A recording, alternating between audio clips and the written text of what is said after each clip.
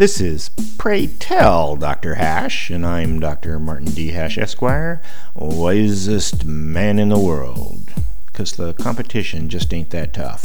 And these are things I wish someone had told me. Today's topic, EBT Creates Money. We accept EBT for electronic benefit transfer is often advertised on the windows of convenience stores. That's how states give away welfare money. They also give away smartphones to keep track of it. It's the new welfare coupons of yesteryear. Whether you support welfare or not, EBT is here to stay and probably grow. So with that in mind, it should be exercised to its full monetary potential. Primarily, since EBT is fiat currency, meaning nothing exists to back it up, it could hypothetically not cost taxpayers to support it, especially since it's all done electronically. The state could credit the EBT recipient's online accounts, and from there on, it's used like any other cardless wireless payment from their phone. The magic of imaginary money then takes over.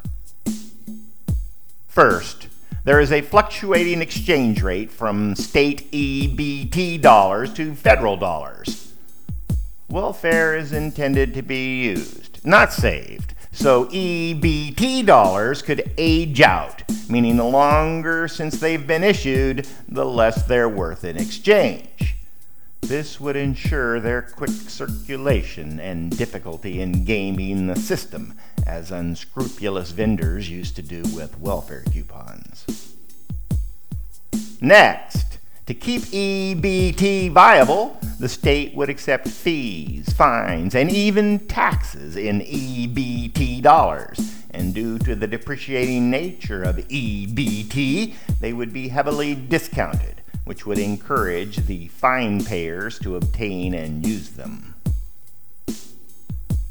Because imaginary money can support lots of imaginary debt, much more EBT could be issued than is actually funded, and a robust secondary EBT market would surely develop to facilitate efficient use of the imaginary money.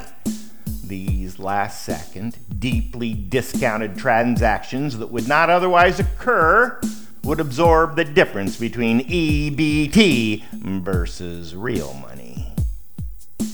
EBT could be its own anonymous financial system that serves the particular needs and desires of the constituents of the state from which it's issued.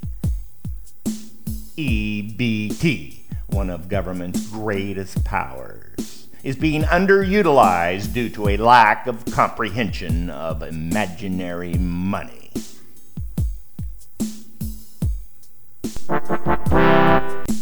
For more, see my website at martinhash.com.